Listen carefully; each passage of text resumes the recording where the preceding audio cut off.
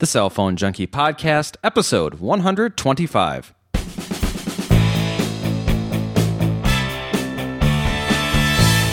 And Joey, I think one of us today has a new phone. Mickey Papillon is a cell phone junkie. I did make the switch, and I am over with AT&T. As the rumor has been going, I did order a Centro. So I guess I would compare it to something like Mobile Utopia. Worst battery life ever. All right, we ready? Recording. Here we go. Cell phone calling turns 25. The slingplayer being readied for the Blackberry, and what to do if your car's iPod kit doesn't work with your iPhone 3G. My name is Mickey Papillon. And I'm Joey Kappas. And on today's show, we got a couple of reviews here to start off. First of all, the Motorola Rocker E8 was sent to me this week, and so I got a chance to take a look at that for T-Mobile. And this is a very unique device in that it's got a what they're calling mode shift technology that works for the keyboard to allow the user to only have the keys that are specific to the functions of that particular screen that they're in show up at that time. So, for example, if you're using the phone application on the device, you're going to see all the normal numbers and send and end keys on the phone.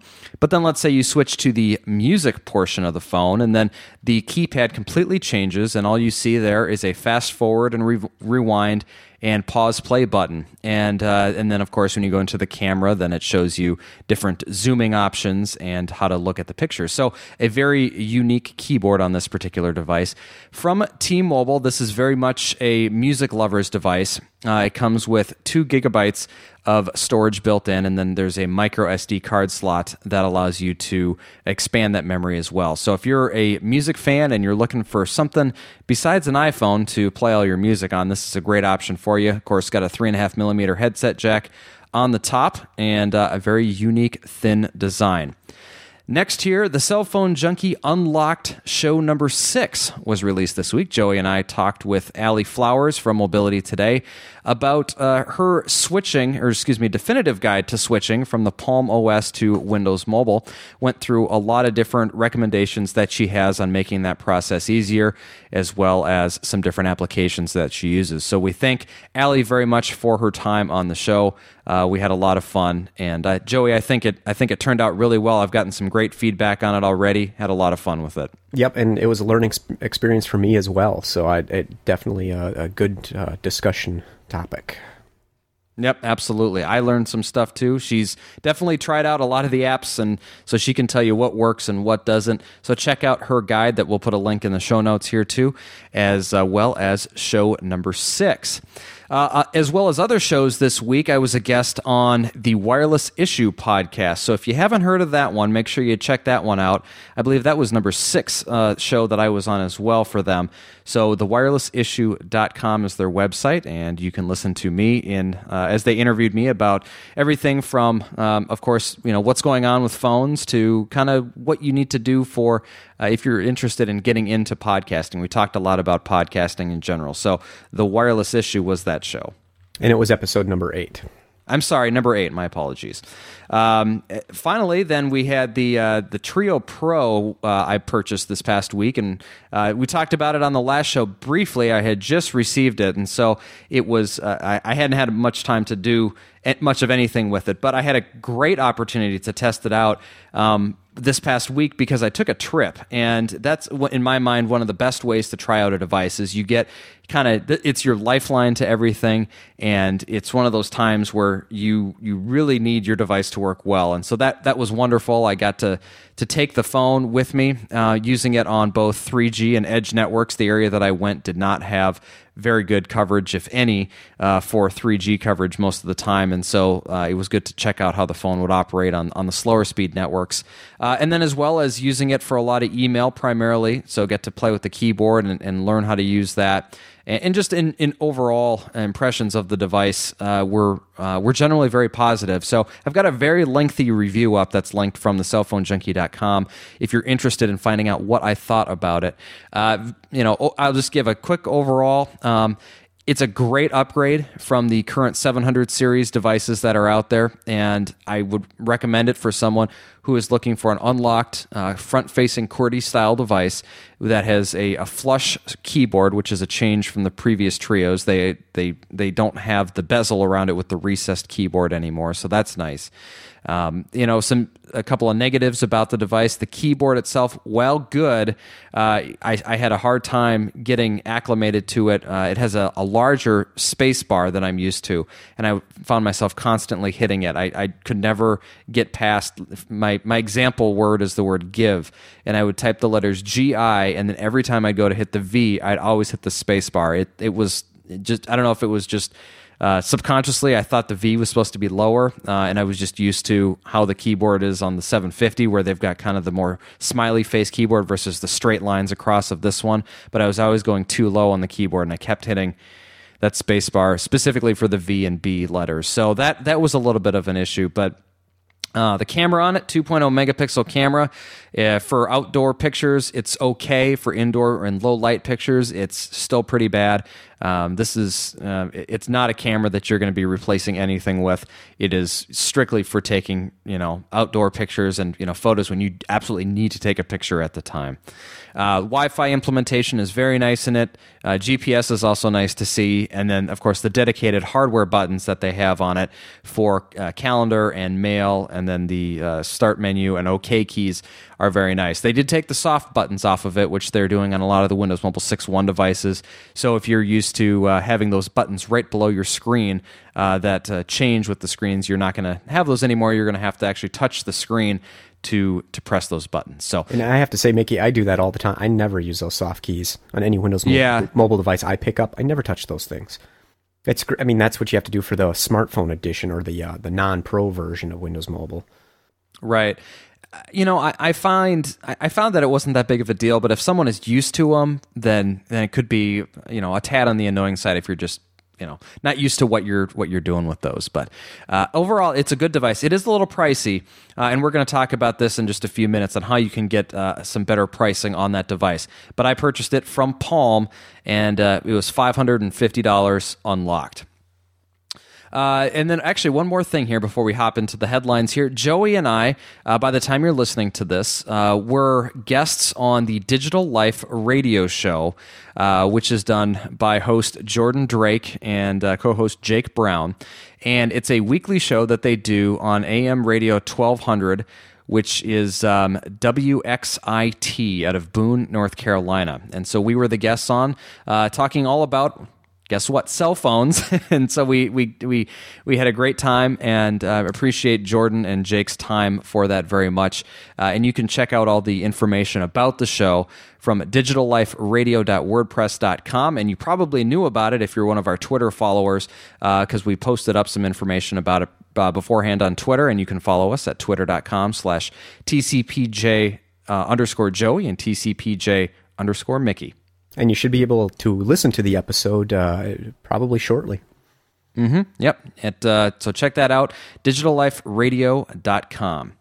In the headlines this week, both Canada's Bell and TELUS have decided that they are going to choose LTE for their next-generation wireless networks. They currently both operate CDMA-based networks and said that they will not wait for the arrival of LTE before beginning their network transitions. They will each roll out an HSPA while currently operating their CDMA networks. Their plans have the HSPA and LTE networks in full operation by 2010. This would be a major shift in the use of the technology of the GSM derivative from their current CDMA, and it will happen on both, like I said, Bell and TELUS's networks. So some pretty interesting stuff going up above the border north of us. Verizon Wireless voluntarily offered to divest another 15 markets in 10 states, bringing the total to 100, in order to entice the FCC into approving its planned acquisition of Alltel. Verizon said it will give up one of the overlapping properties and spectrum in each of those markets. The FCC and the U.S. Department of Justice need to approve the merger before it can move forward. The FCC has said this week that free wireless internet services will not interfere. In their final report on the use of the white space spectrum, it stated that the fears of interference are, quote, overblown. The report said that in particular, wireless broadband services can be offered without a significant risk of harmful interference. The report also clears the way for the FCC to auction off the airwaves. Some, but not all, of the airwaves will be set aside for this free internet and would cover about 50% of the U.S. population by 2012 and 95% by 2018. The use of the white space spectrum has been fought fiercely by a number of organizations, including T-Mobile USA. Sprint Nextel's Boost prepaid service has cut the cost of calling plans in order to entice new customers. Call costs have been halved from 20 cents per minute to 10 cents per minute, also to make changes to its $50 monthly unlimited usage plans, but no details were provided for those plans. Plans will be rolled out on a selective basis and not available everywhere as of yet. Cincinnati Bell introduced a new family plan that includes discounts on data rates if 2 or more smartphones are being used on the plan. The first user of the plan can get unlimited wireless data for $30 a month, and then each additional user pays only $15 per month for the same data access. Adding unlimited text costs is another $5 per month. New software from Aegis Mobility can detect when a cell phone is moving at car speeds and will automatically route all calls directly to voicemail and hold text messages until it determines the phone is no longer in motion. The software works with the phone's GPS unit in conjunction with the mobile network operator. Emergency calls will always go through. Voicemails and text messages are delivered to the phone once it stops moving. Drive Assist supports Windows Mobile and Symbian-based phones.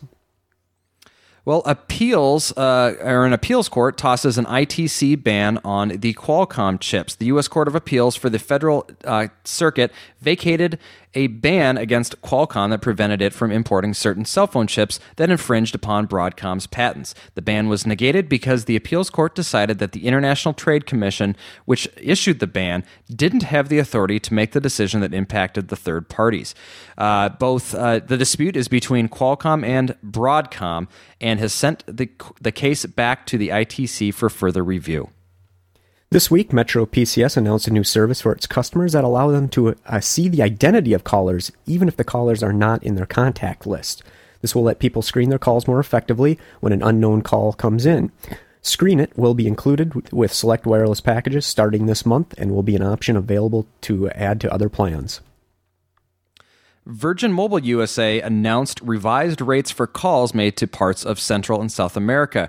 Virgin Mobile customers can make calls to Brazil and parts of Mexico, Venezuela, China, Hong Kong, Japan, and Taiwan for only 2 cents per minute.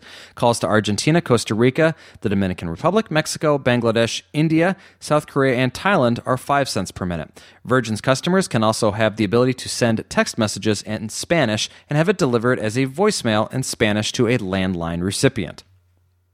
T-Mobile continues the rollout of its 3G AWS 1700 MHz spectrum network across the United States. T-Mobile added Sacramento, California. Memphis, Tennessee next week is coming. Tampa, Florida will be also added. T-Mobile announced that Washington, D.C. will be added in November. This brings the number of markets up to 92. All right, into some news this week. First off, Qantas has blamed wireless for some recent aircraft incidents that have happened. A mid-air incident that resulted in injuries to 74 people from a sudden change in altitude has suspected to be from wireless that was being used from inside the plane.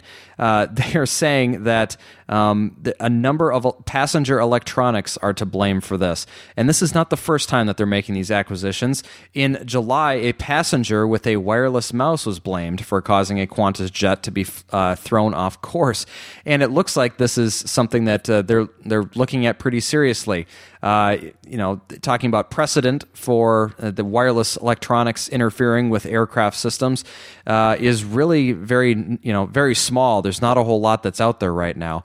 And so interference with the navigational instruments of these planes has, specifically looks like it's interfering with the elevator control systems of these planes. And one of these, this is something that we've constantly, talked about with the possible influx of in-flight calling and what that's going to mean. So what is this going to do for that particular industry if they can't even a low power wireless mouse is causing issues with the equipment on the plane, not to mention a much higher power cell phone? Yeah, that's a little scary, especially if you're flying. You really can't control what devices output as far as RF interference. I mean, they're supposedly approved and whatnot by the FCC, but that's no guarantee that the device actually will not interfere with a control system. And obviously, with the planes and even cars these days are so reliant on computer technology to operate correctly. Since it's situations like this where the plane suddenly drops 1,000 feet and hurls people around the cabin, it's not really that much fun. No, not that much fun. Well, and interestingly, in a different story, Australia is going to allow mobile phone use on planes. Of course, these are this is also the Qantas airline, and so they're talking about proposing an amendment to permit cell phone use on domestic and international flights. It would be a trial period and would use the picocell technology for in-flight talking. They were talking about both SMS and GPRS services as well, that both Qantas and V Australia have announced. So it looks like you'll possibly be getting this, but yet they're in this. On the other hand, they're talking about the issues that are coming down with what this technology means. Yeah, and I would say that if they do start moving into mobile phone usage on the planes, that they'll have to invest in shielding of the cabin better. So I'd imagine if they can put linings within the cabin to keep the signals from interfering with the control devices in the cockpit and throughout the planes, the under section and upper section, keep these signals from interfering. Kind of like a half of a Faraday cage, basically, to put up something. Well, you contain the signals within the cage, quote unquote, of the cabin. Yeah. I've got it, Joey. Really big pieces of tinfoil. I think that'll do it. There we go. Yeah, that's right. Well, we'll see what ends up happening with this if they decide to continue on with the in-flight calling, or if it's just going to be too much of a risk to the flyers. Well, the cell phone call is now 25 years old. October 13th, 1983, the first call was made from Ameritech's president in Chicago to the grandson of Alexander Graham Bell in Germany. The phone at the time was a Motorola Dynatac 8000X. And if you're familiar with that and you happen to own one of those, you remember it well. It was the traditional brick phone that everyone refers to, retailing for just under $4,000. The service cost $50 per month, plus 40 cents a minute at peak hours or 24 cents per minute during off-peak times. The phone weighed in at a featherlight 2.5 pounds. Oh! Easily slip it in your shirt pocket. Oh, absolutely. So look how far we've come from the Dynatac all the way down to the Diamond. The cell phone has come a long way in the past 25 years. Well, a cell phone call looks like was the what caused a crash in Minneapolis. This is from the Star Tribune here, and the story really gets into talking about reports of distracted driving and how it plays a role in many crashes. And it looks like at least 15% of all fatal crashes in this survey from the Minneapolis area between 2005 and 2007 were a result from distracted driving. They resulted in 240 traffic deaths. And then, as well, 1,163 motorists suffered life-altering injuries as a result of distracted driving crashes during this same period. So just kind of a public service announcement to everyone to make sure that when you're driving, make sure you're not preoccupied with something else, specifically talking on your phone, texting, emailing, whatever it is, because it really is not a joke. You really need to be focused on what you're doing while you're in a vehicle. Mobile phones potentially causing skin rashes. Well, mobile phone users are could potentially be developing a rash on their face and ear caused by an allergic reaction from the nickel in the handsets, according to skincare experts. The British Association of Dermatologists has said that the phenomenon is being seen by people who spend long periods of time on the phone, and nickel is the cause, as it's found in many handsets in their casings and their buttons. So not everybody is allergic to it. It's thought that approximately 30%, this story comes from the UK, so 30% of the UK population has some sort of allergic reaction to the metal nickel. So what can you do if you're getting this rash on your cheek or your ear? Well, stop using your phone in the traditional sense and get yourself either a Bluetooth headset or a wired headset, or take advantage of some other hands-free kit to help minimize the surface or the contact with the surface that may contain the nickel. Tower industry experts have said that they're expected to not experience many issues with the upcoming downturn in the economy, from everything from contracts to just the basic need to increase the capacity of networks. Tower builders are saying that they're not really seeing any issues with this. Now, Joey, I look at the economy as a whole, and as people continue on with what they're trying to do to cut costs and whatnot, they're going to take a look at, I've got two lines that I primarily have, like a cell phone and a home phone. What's going to be the first to go? And, what do you think is going to happen with this? I think that's an easy choice. The landline is going to be out. There's just no question about that, because even here in my house, so you've got a landline through Vonage, which already was on the super discounted plan at the $20 a month. Decided to cancel that, and they offered a retention plan of $5 a month for free incoming calls, and I think it was 5 cents a minute outgoing then. So it's still active on $5 a month. I thought, okay, that's enough to have, the phone service here at the house still. But still, that's the first thing to go. Because the cell phone is way more useful, and it's so much better to have. Oh yeah, there's no reason unless you have a specific need for it, and there certainly are those. So don't think I'm discounting the fact that landlines are still necessary for certain things, but the fact that we're implementing newer technologies, such as WiMAX, where they're rolling out this entire network of new technology, they're going to still need to have additional antennas and possibly new towers based on locations and how they want to roll out the network, put into different places to fill the holes that they have. But the technology is not, stagnant. It's definitely, rolling forward. And so I think they're always going to be work for these, for the towers. And so it's interesting, an interesting, topic to talk about in an economy that is going down. Yeah, and being mobile, it is cheaper. Wireless is cheaper than landline, because you not only don't have the copper to run everywhere, you can cover such a large swath of land and population with just one tower. So it's a technology that it just makes sense on so many levels. And of course, they have such long contracts and deals with the carriers that they work for. Their business is probably very steady and predictable. Yep.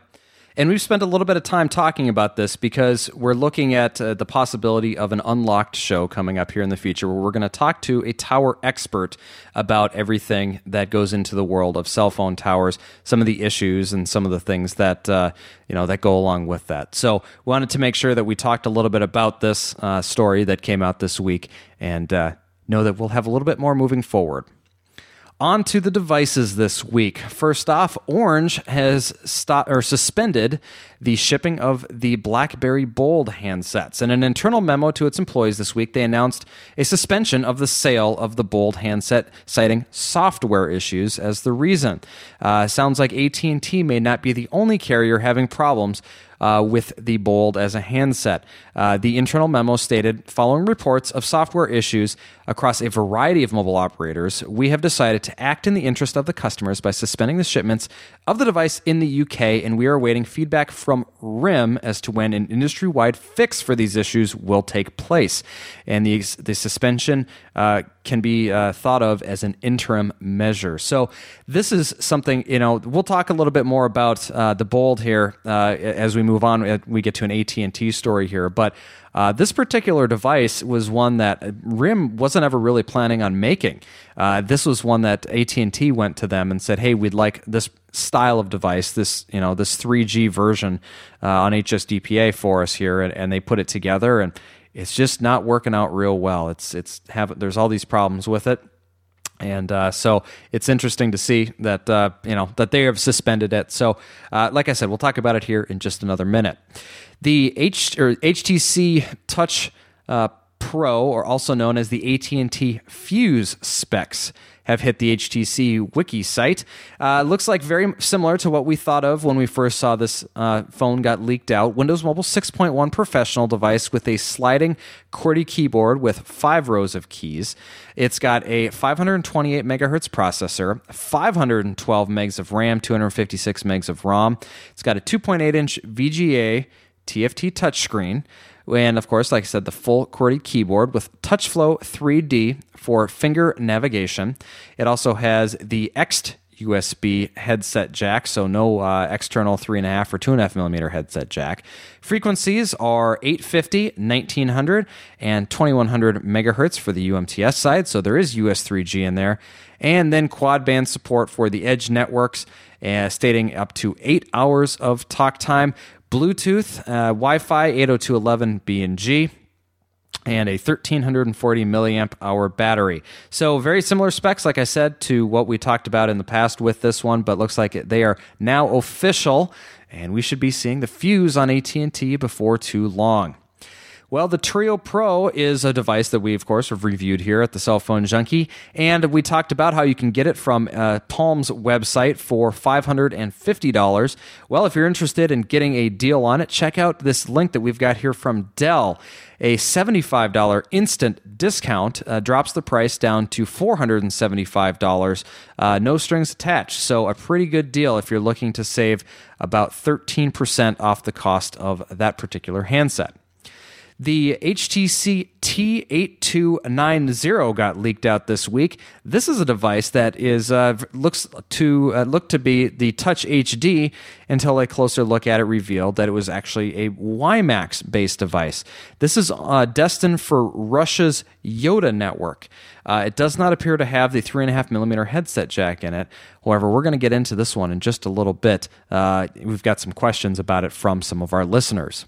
And next here, we've got a story from WM Experts about the Palm Trio Pro coming to Sprint. Interesting story here that they found through a DSL mobile speed test search of all the records from all this tests that had been done. And from the domain spcsdns.net, which is the Sprint PCS network, they found the user agent of a Sprint Trio 850E peeking through here. And this is a very interesting thing that has been found, because what this, I guess, means is that, however, they've got the 800W as the primary Windows mobile Palm-based device. They're going to be coming out with the Trio Pro. What do you think, Joey? It's kind of an unusual choice, given the fact that we've got the 800W out, which basically has the same feature set as the Trio Pro. But I suppose maybe the nicer case design and everything will just be more attractive and probably increase sales, I suppose, for the Trio Pro on the Sprint network. Yeah, just to clarify, that 850 numeric scheme is the same, known as the Trio Pro. So if you have found any, like Flickr messages, as an example, for photos that have been tagged from the cameras of devices, they are showing up from the Trio Pro as the Trio 850. So looks like some pretty solid evidence here that, in fact, the Trio Pro will be coming over to Sprint. So we'll keep an eye on this one and report anything as we get more information on it. Okay, the T-Mobile G1 is now out there. There's a lot of people that have got their hands on it to do reviews of it.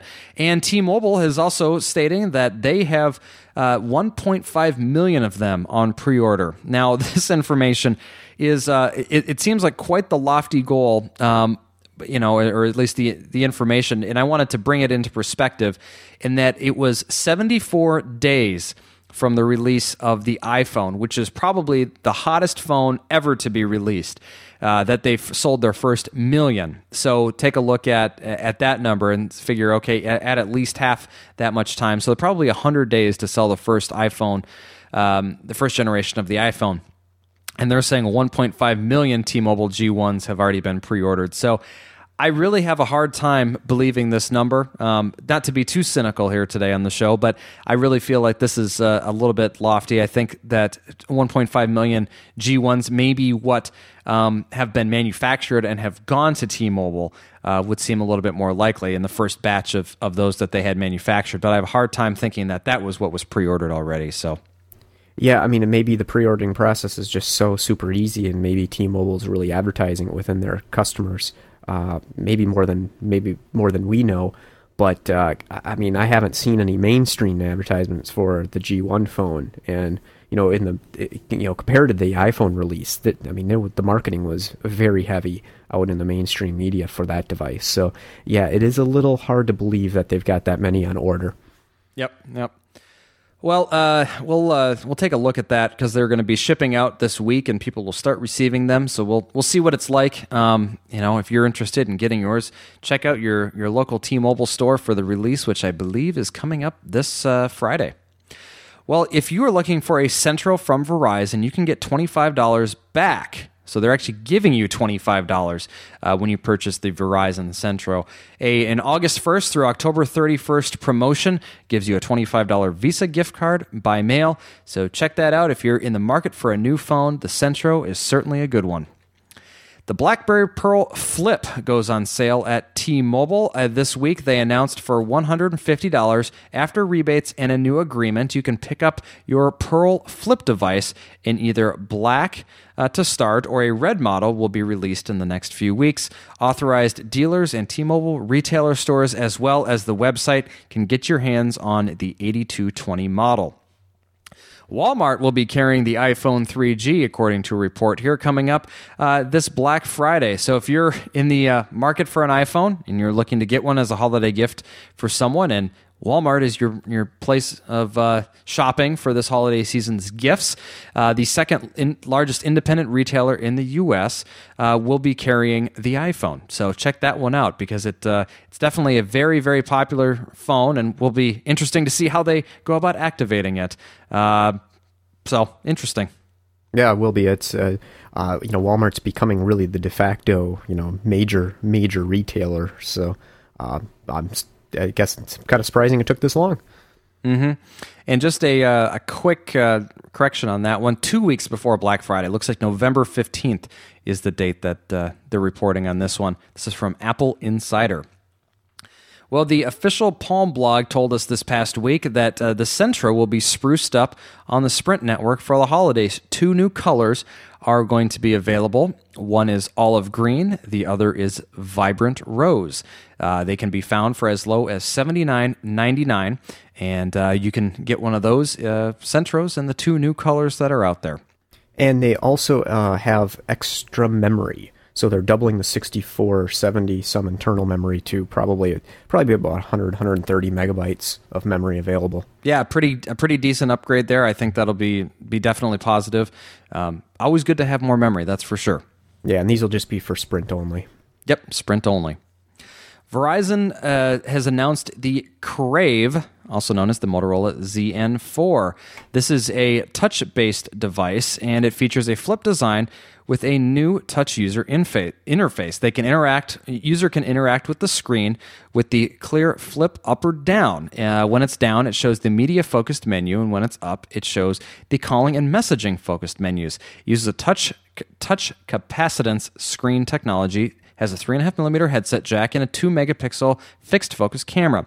Also includes stereo Bluetooth and EVDO Rev 0. There is an accelerometer in the phone that will automatically rotate between landscape and portrait modes as the phone is turned. And a micro SD slot also supports cards up to 8 gigabytes, on sale now at Verizon Wireless for $150 after rebates.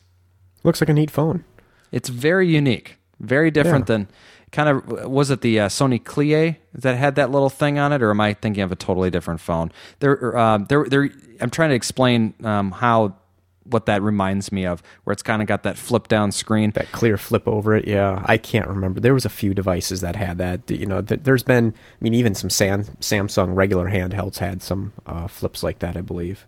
Yeah, it's a little bit different than something that you're used to with that, but very unique. So check that one out at Verizon if you're interested.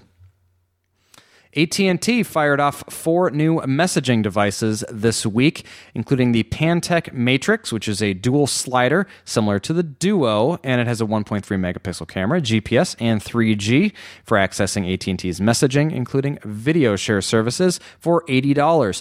The Samsung Propel is a square slider with 3G that can also access AT&T's video with a 1.3 megapixel camera and will also cost $80. The Pantech Slate is a very thin candy bar style phone with a 1.3 megapixel camera and $50 after rebates. And then finally the AT&T Quickfire, which is a sideways slider similar to the devices on T-Mobile that have been so popular, the Sidekick. It will also have a QWERTY keyboard and 3G and will be $100 after rebates and a new agreement, available in November. AT&T also announced the USB Connect Quicksilver this week. It's the smallest USB HSDPA dongle in the world as of right now. It looks like going to be available or can be used with service on the 3G and Edge networks in 150 countries around the world. Of course, any of those that are part of the agreements that AT&T has can be used on either Mac or PC, and it is free with a Laptop Connect plan of $60 or more. Onto a Bluetooth handset here. The Southwing Bluetooth headset is a very unique one. The SH241 earpiece, when connected to an AT&T phone, will pipe the latest financial, weather, sports, and other information straight into your ear. It basically is a way for news junkies to get their information, as the AT&T handsets out there have the that ticker on the phone that allows for all that information to come in, and it just streams it right from the phone up to the handset, so you can listen to it as you're out and about. It's available for $40 from any AT&T store. Alltel has announced the LG Rhythm this week, a music phone including digital signal processing, a graphic equalizer, an FM radio and transmitter, and a 3.5mm headset jack for regular headphones. It's got a 1-inch circular touchscreen below the main panel that lets the user interact with their music with a 1.3 megapixel camera, Bluetooth 2.0 with stereo, GPS, and micro SD card slot, supporting cards up to 16 gigabytes. It will come in either black or white for $120 with a mail-in rebate and 2-year service agreement. The Sprint HTC Touch Pro was announced as being delayed this last week. It will not be available on the October 19th, which was the original date of release, but they said that they expect a slight delay on the launch of the Touch Pro to ensure that they have adequate inventory in all their channels before making the device commercially available. Customers can expect the device to become available in select national retailers by the end of the month, and then in all Sprint sales channels, including Sprint.com, by early November. Well, if you've got an iPod or a newer iPod or an iPhone 3G that's not working with your iPod connector in your car, we've got an answer for you here. This is a product called the Passport, and it's available through all Apple stores or through, I'm not exactly sure how to pronounce the name of this company, Shosh? Probably. Something like that. Got a link in the show notes if you're interested in it. And it utilizes the female pass-through connector, which will attach to any in-car iPod integration system to charge all iPhone and iPod models, including the iPhone 3G and the recently introduced Nanos and second generation of Touch products. Joey, how does this one work?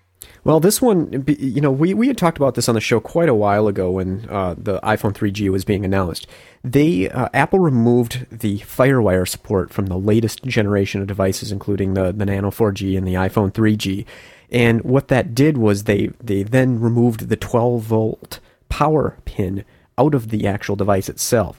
So all the car connectors use this because, of course, vehicles are running on 12 volts. So the new phones and iPods don't receive that 12-volt signal coming from the car adapters or the car cradles. So this device basically just converts that incoming 12-volt signal line into a 5-volt signal line for what they use as the USB power charging cable. So it's just a little voltage converter. Yeah, it's pretty unique, and it's $30. So if you've invested money to install this car kit in your car, and you've got one of these new, iPods or the newer version of the iPhone, this is definitely something that you want to check out if you want to use it with it. And the other question I had, which I think you have the answer for this, is does this particular product then allow for controls of the iPod or the iPhone itself, because it does utilize the different connectors in it, so you can actually control it. Then it should pass all those signals through like normal. Okay, so that's very positive for someone who's looking to use their phone and hasn't been able to in an older car or a car that's got an older iPod kit in there. So $30, the Passport. Looks like the AT&T Bold will be launched on AT&T come October 27th. This is a Boy Genius report from an internal document, of course, where they're saying that the AT&T is ready for launch on the 27th. So if you are interested in the Bold, you only have a couple short weeks to wait here before you're going to be able to get your hands on it. And HTC has officially launched the Touch HD and Touch 3G at the GITEX conference in Dubai, UAE today. This is the official launch of these devices, so we've seen a lot of information come out with them, but they officially have come out and said that these are available, including their 5-megapixel cameras, of course, 3G connectivity, 3.8-inch wide VGA screens with 3.5mm headset jacks in it. It looks like we'll probably be seeing some additional information on these for the American, for the international markets. There will not be an American version of the Touch HD come out here, but if you'd like to read more about this press release, you can do so, but they are official now. On to some software here. The first one, Alltel's PPC 6800 officially upgraded to Windows Mobile 6.1. They have finally caught up with the Sprint Mogul and Verizon version of the 6800 by getting their official upgrade. So if you'd like to download it, you can do so from HTC's website, upgrading you to version 3.52 of the software. Canoma Play unleashed an update to their software to update number 3. Canoma Play is a media application for Windows mobile-based devices that does a nice job of scanning your device and putting together all the media on your phone for easy access and easy playing. Some of the things that have been addressed, you can now choose between automatic and manual scanning in the settings menu. An automatic scanning feature, even when turned on, can now be canceled other than the first time that the new source, such as an SD card, has been inserted. And a new scan command appears on the top of the media files if Canoma Play detects that any media file may not be up to date. Yeah, so this week I downloaded the Canoma Play free for the Centro, and what an amazing update that is. Kimono has been built into the Centro from the beginning as the streaming media player that the browser launches whenever you try to launch a YouTube video or a streaming website, like with a radio station, for example.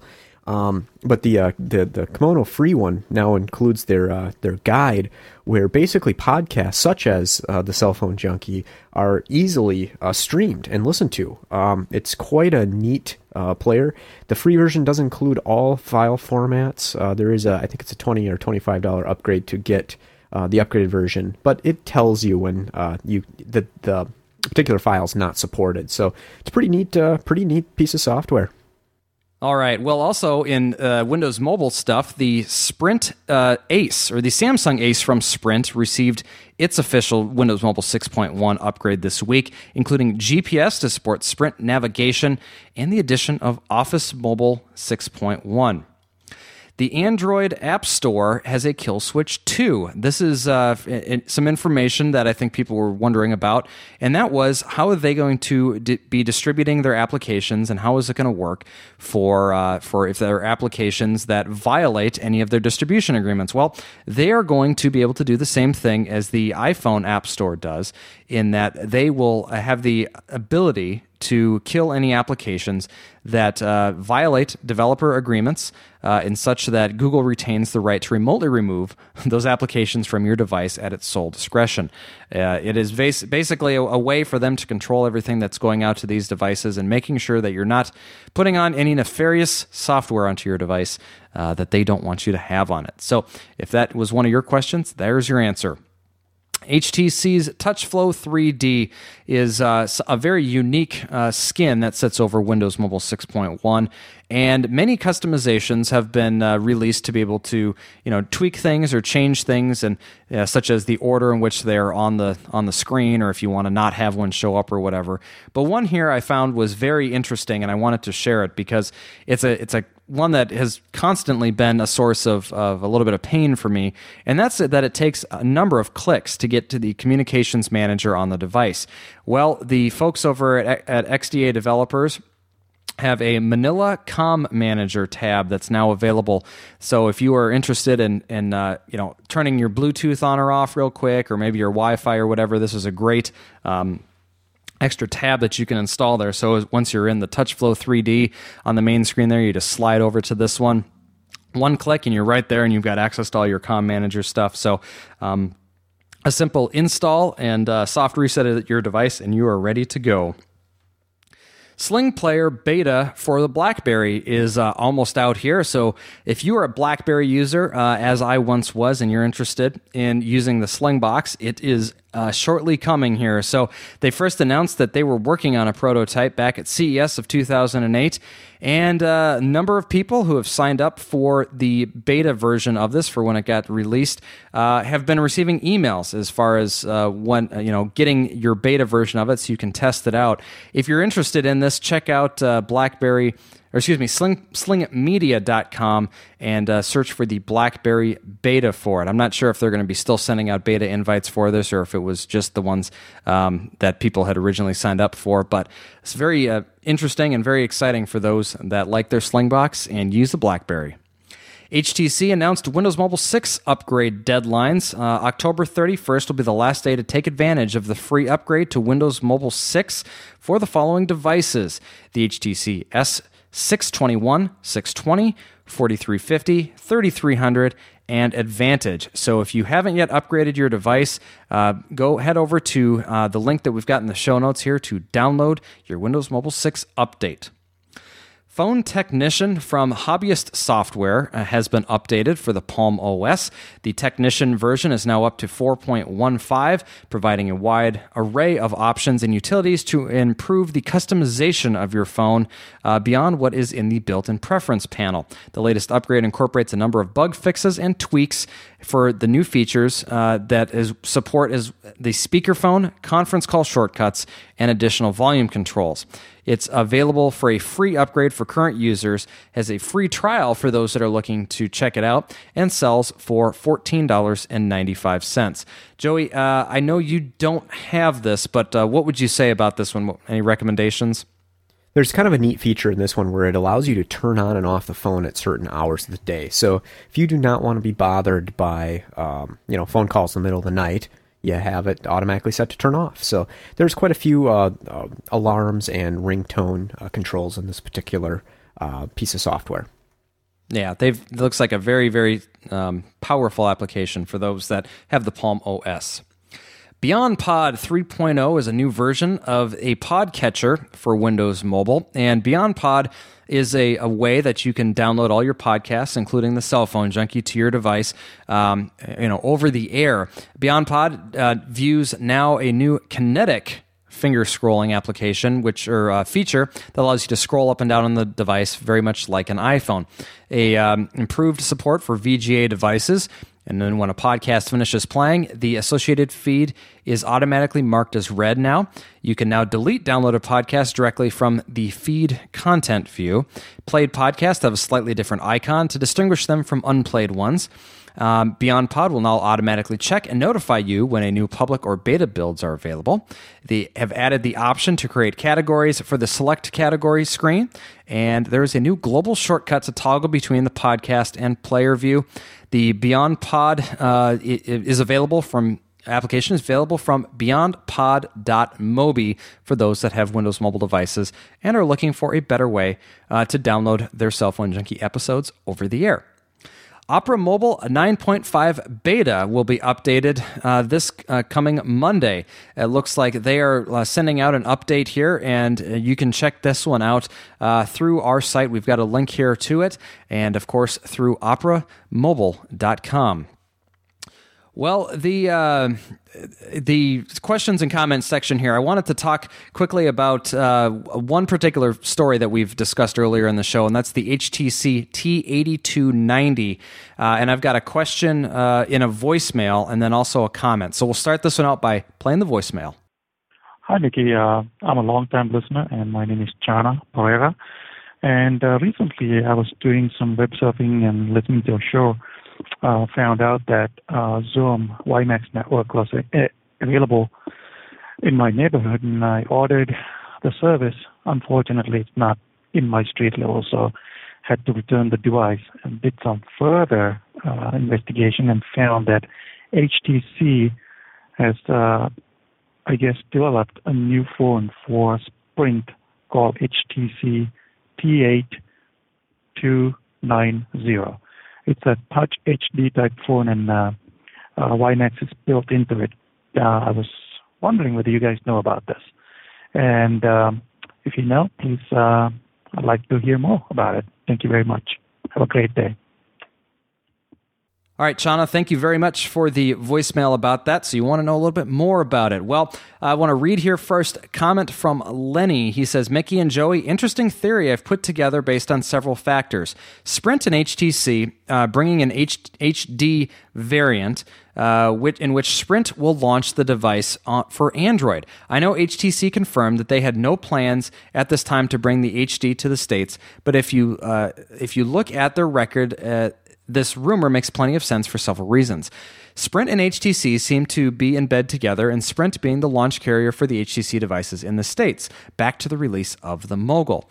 It has been confirmed that they're in the works at Sprint Corporate. They're slated to release 2 HTC phones in Q1 of 2009. Sprint has publicly stated that they are planning to launch Android in Q1 of 2009. CDMA variants of the GSM HTC devices have always have a different co-name than the original, i.e. the Touch is the Vogue, the Diamond is the Victor, and the Touch Pro is the Raphael.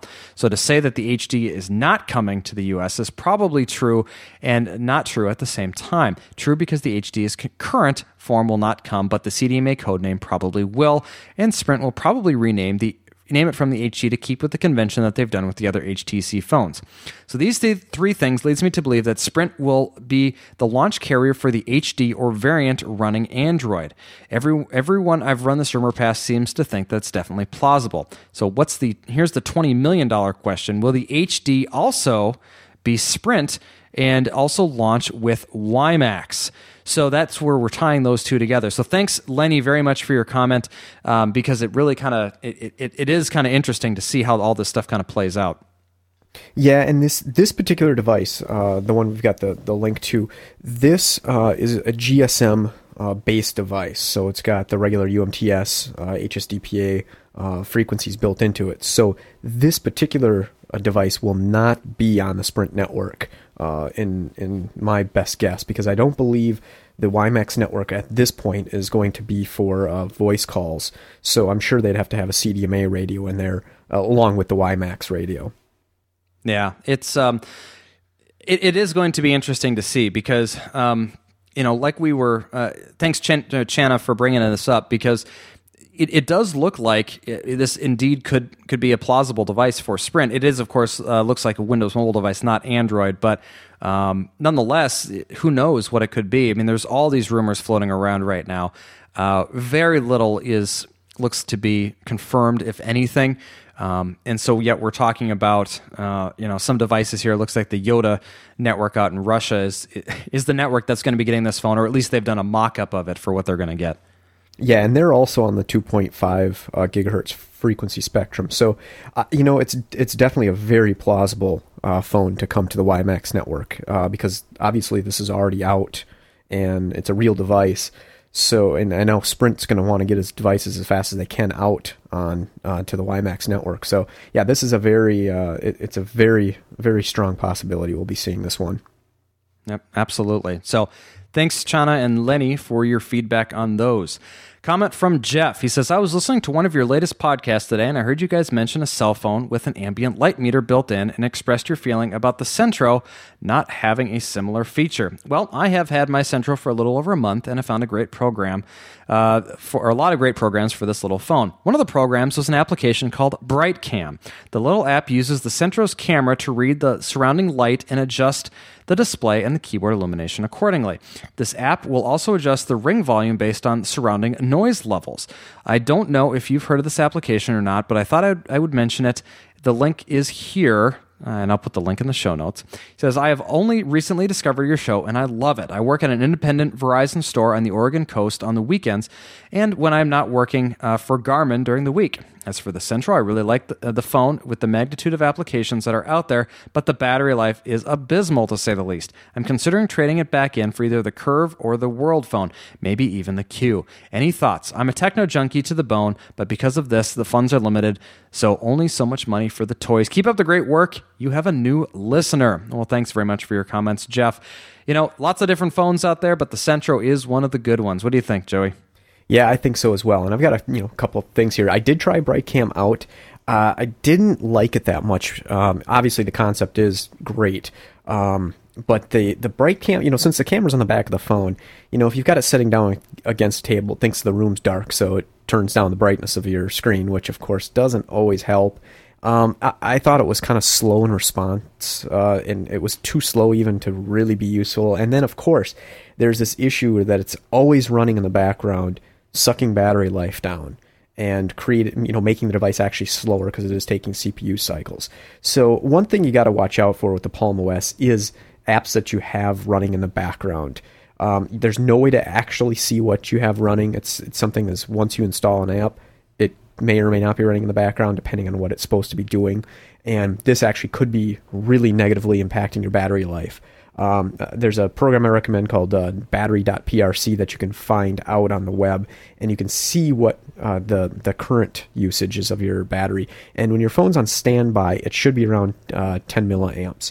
And you may want to double check to see that you're down in that range. For me, my battery life, it does last me a full day, as long as I'm not making a lot of phone calls and not doing a ton of email on it on the OEM battery. So just take that at face value there for what I get for runtime out of mine.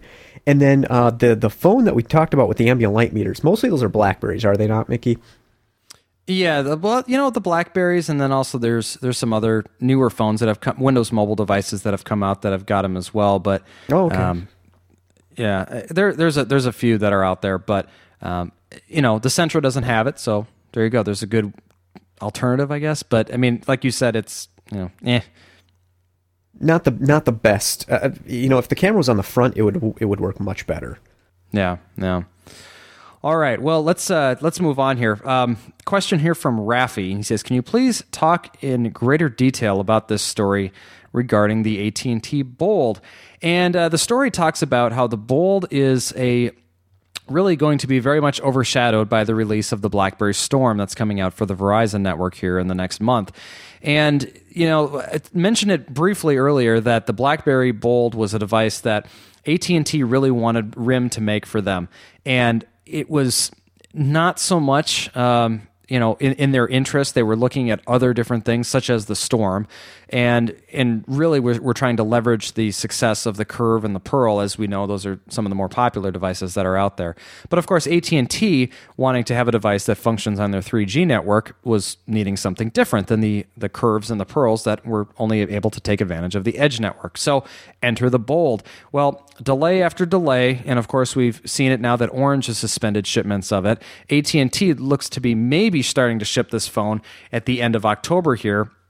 It's really been overshadowed by the Storm. And the Storm, with its capacitive touchscreen, with essentially a clickable screen for typing on it, looks to be a very unique and pretty exciting device for those that are on Verizon's network. So, what do we think? Well, I think it's going to be, the Bold is going to be for the GSM carriers, something that people are going to get just because they're looking for a physical QWERTY keyboard on a BlackBerry device, and they're looking for the next big thing because the curve has been out for a year and a half, 2 years now. So they're looking for something different to upgrade to, but it is going to get overshadowed by the Storm, I believe. I don't see any way around it.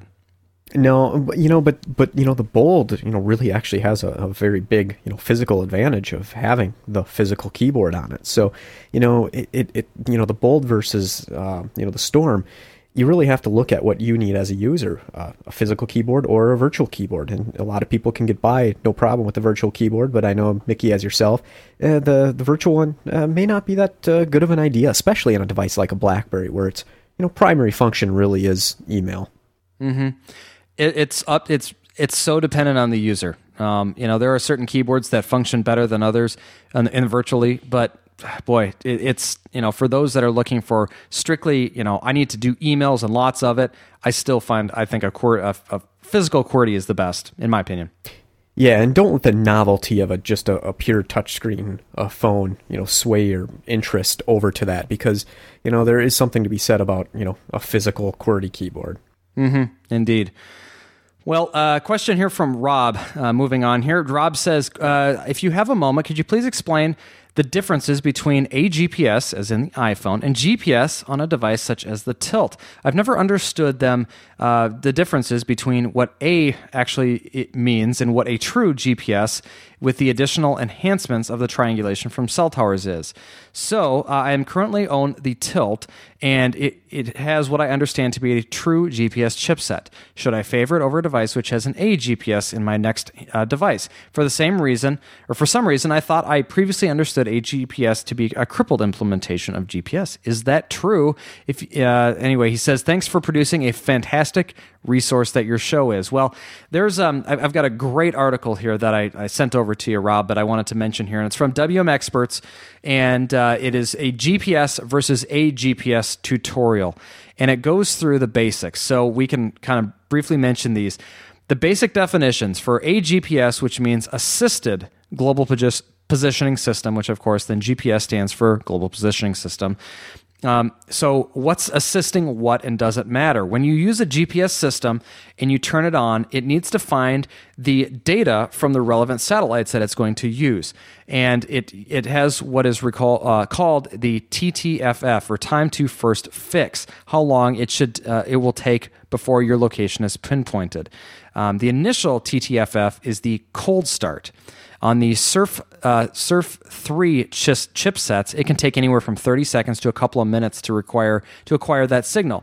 The time is dependent on your location, the amount of interference, and of course, the horizon information. Open fields are much faster than, say, canyons or urban environments where buildings can interfere with the systems. So there's kind of the reasons why it will take longer than others, but so what is assisted GPS? Well, it is a precision location fix for a minimum of 3 GPS measurements. It refers to how the network resources are used to provide the measurement of when only 2 satellites or less are available. So it's using not only the information from any satellites it can get, but also the assistance of the towers that are out there, which have a fixed point to provide the signal to the device as far as where they are. So, Joey, what else can we add to this? What is the difference? What should the user know when using these different devices?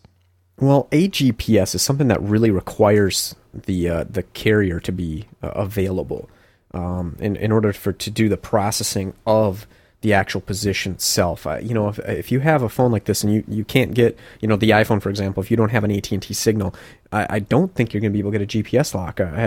Did you ever get to try that, Mickey?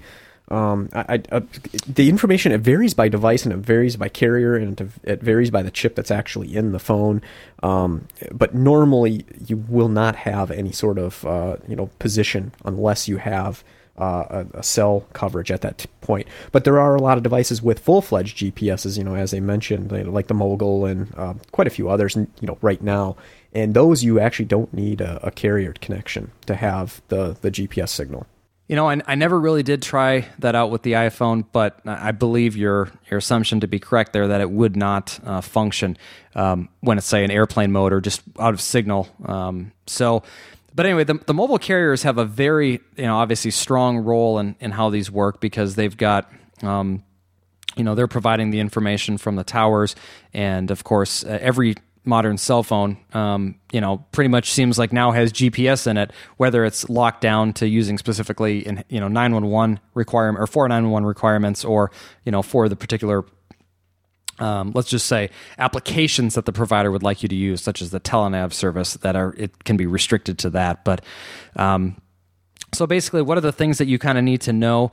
A GPS can mean a variety of things, everything from nothing except for 911 access to it can really be even more accurate than a traditional GPS.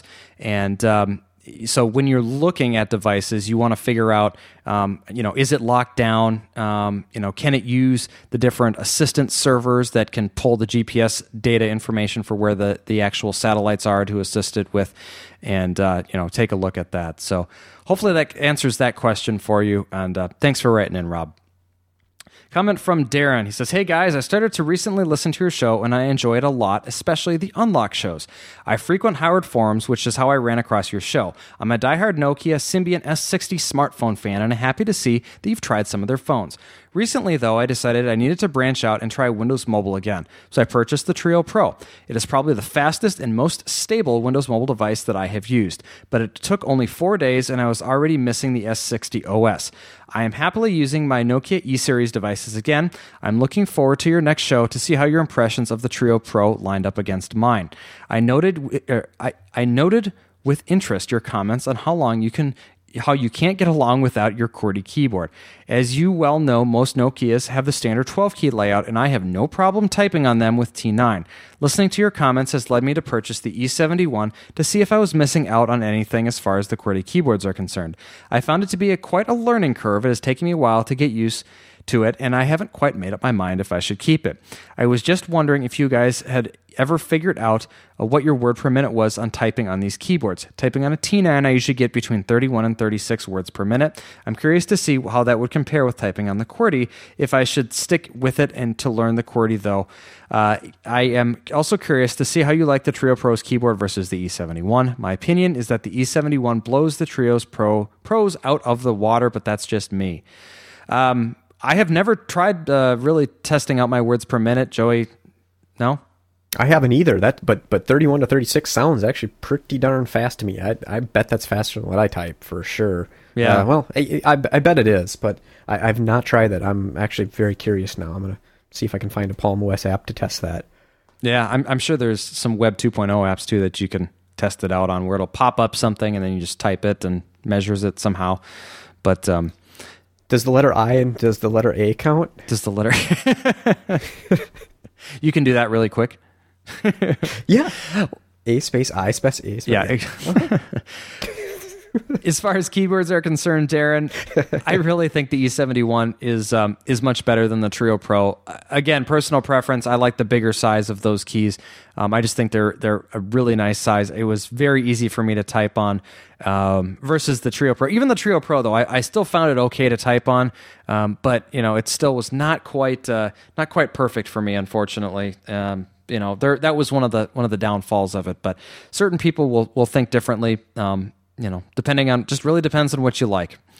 Comment from Greg. He says, Mickey, I am pretty seriously considering the Trio Pro, but I wanted to wait to hear from you and others how you like it. I plan to read the Alley Flowers post that you talked about to help me decide as well. I know you sometimes sell your test model phone, so I wanted to get on your list in case you decided to move on to the newest device. I am not sure I will be ready at that point, but keep me informed in just that case. The shows are great as usual. Thanks, Greg. Well, Greg, I'll put you on the list. Usually I either sell them on eBay or find someone who's looking, online to buy them from me. So, I will certainly keep you in mind as I've got devices here, but I'm usually fairly quick in getting rid of them because I don't like to have all of them stacked up here in a pile when I know that they're just, could be used by somebody else. Next one here, comment from Harry. He says, I was using SPB Wallet as a password manager. It worked really well, but to tell you the truth, the password manager for the Blackberry was just fine and much simpler. At any rate, the price of SPB Wallet is very reasonable. So thanks, Harry, for those comments. If you're interested in a password manager, he says SPB Wallet worked really well for you. So check that one out. Next one, voicemail from Michael. Hello, guys. Great podcast. This is Michael from Fresno. I've got a question regarding unlocked devices. I called in a few weeks ago regarding the Sony Xperia. But my new question is that if I purchase an unlocked device, or maybe a phone that's not locked, and I get it unlocked, I pay to have that done. How do I know if that particular phone will work on T-Mobile in California? I know that there are different types of phones that only work with certain kinds of carriers. So, like for example, the Trio Pro, would that work on T-Mobile in California? Or maybe even the Touch Pro, if I were to get that in an unlocked fashion, or Diamond, Touch Diamond. So basically, again, the question is, when I purchase a device, how will I be able to find out if that particular phone will work on T-Mobile? Okay, I will look forward to your answer on the air. And again, great podcast, and keep up the great work. Okay, Michael, real quickly here, how do you know when purchasing if it's going to work on T-Mobile in California? Well, the T-Mobile service, as it stands right now, the regular Edge, GPRS, GSM, T-Mobile service is 1900 and 850 megahertz. So if you have a device, an unlocked device that functions on the 850 network and the 1900 network, that's going to work for you for that network. That will be just fine. And make sure, to check the device out, I would recommend Phone Scoop, Mickey, would you not, to see what bands that particular phone has, to check whether or not it has which frequency bands you're looking for? Probably the easiest, and in my opinion, the best site for doing so. It lists it very, very clearly, very straightforward. On the 3G side now, if you are looking for an unlocked device that works on the 3G T-Mobile network, I don't know of any devices out there right now that are unlocked that can work on this. The only devices that take advantage of T-Mobile's 1700 megahertz band are the ones that are on that are sold specifically by T-Mobile. Unfortunately, you're not going to be able to buy like a Trio Pro or like an unlocked whatever. It doesn't matter. Unlocked anything with 3G, unless it's from T-Mobile, at this point is not going to work on their 3G network. Yeah, and for future reference, if you do, you'll be llooking for the 1700 megahertz or AWS spectrum on those particular devices for the support. And I've got a link here too. I want you to check out, Michael. It's cellularmap.net/regions, and it will be linked under your name here in the show notes. But check that one out. That will show you who is using the 850 megahertz spectrum in any area of the country, which will tell you then, which I believe in California, they may. Well, T-Mobile wouldn't, but if you're looking for someone else to just find out who is on the 800 spectrum, I'm backing up here, it's T-Mobile. They're 1900 megahertz primarily everywhere. So, okay. Now I have another question. A lot of the GSM devices, they say they're tri-band or quad-band GSM, and isn't normally the phones that say quad-band GSM, those are the ones that normally include the 850. Is that correct? Yes. Usually when you get a tri-band phone, if it's an international device, it's going to be 1800 and 900 megahertz for international use, and then the 1900 megahertz band because it's more widespread here in the U.S. for roaming, as well as other places too. So keep that in mind. But to make it simple, quad band is the way to go if you're looking for an unlocked device. You'll be just fine with any quad band device if it's unlocked, at least for functionality, but still no 3G. Okay, voicemail here from Scott. Hey, Mickey and Joey. Scott calling in. I sent you some questions about the Trio Pro, which surprisingly I just dropped in the mail last night to send back. I'm still on the unlocked GSM Centro. Thanks also to Allie for her replies about the PIM functionality. And I would be interested in hearing you do an unlock show about the PIMs that go with Google Android and with Symbian and what else am I thinking of? If Blackberry has something other than just hooking up to Enterprise. So thanks a lot, and listening again soon. Bye. All right, thanks, Scott, for that. Return the Trio Pro. Yeah, well, that's, I understand it's an expensive phone, and, I don't blame you at all. You want to hear about PIM information that goes along with the Blackberries and Android and S60. We will certainly keep those in mind and potentially talk about those in a future episode because you're right, we didn't really get into those all that much, just talked about Windows and Palm. So thanks very much for the topic. We'll keep it in mind for future Unlock shows. Comment from Bad Zed. This is from the Cell Phone Junkie episode number 124 comments under the post that we put up there. And he says, Joey, if you want normal Twitter on the Centro, you have to go the JVM route. If you have Java installed, the best client I was able to find is JibJib. It is a plain text application, but it works for both sending and receiving messages, unlike MoTwit. Works with the proper keys on the Centro, as in when you want to pull up the menu and press the menu key. And does not have any weird screen refresh issues like some other JVM clients like TinyTwitter and Twim. Hope this helps. Thanks very much for that comment. Next one here is another comment from the forums, or from the post from Tan Kilo, and it says, I asked Joey about BlackBerry podcast download clients. He mentioned BerryTunes and Mobila X Player. Mobila looked like more of a streaming client, so I skipped it, but you can download a 7-day trial of BerryTunes very easily from berrytunes.com. Costs $25 if you want to buy and installs in the applications folder. You select the icon, press the BlackBerry key, select podcast, BlackBerry key, add podcast, name it, enter the address, and it looks like it grabs the first 7 episodes of the feed and ignores the rest.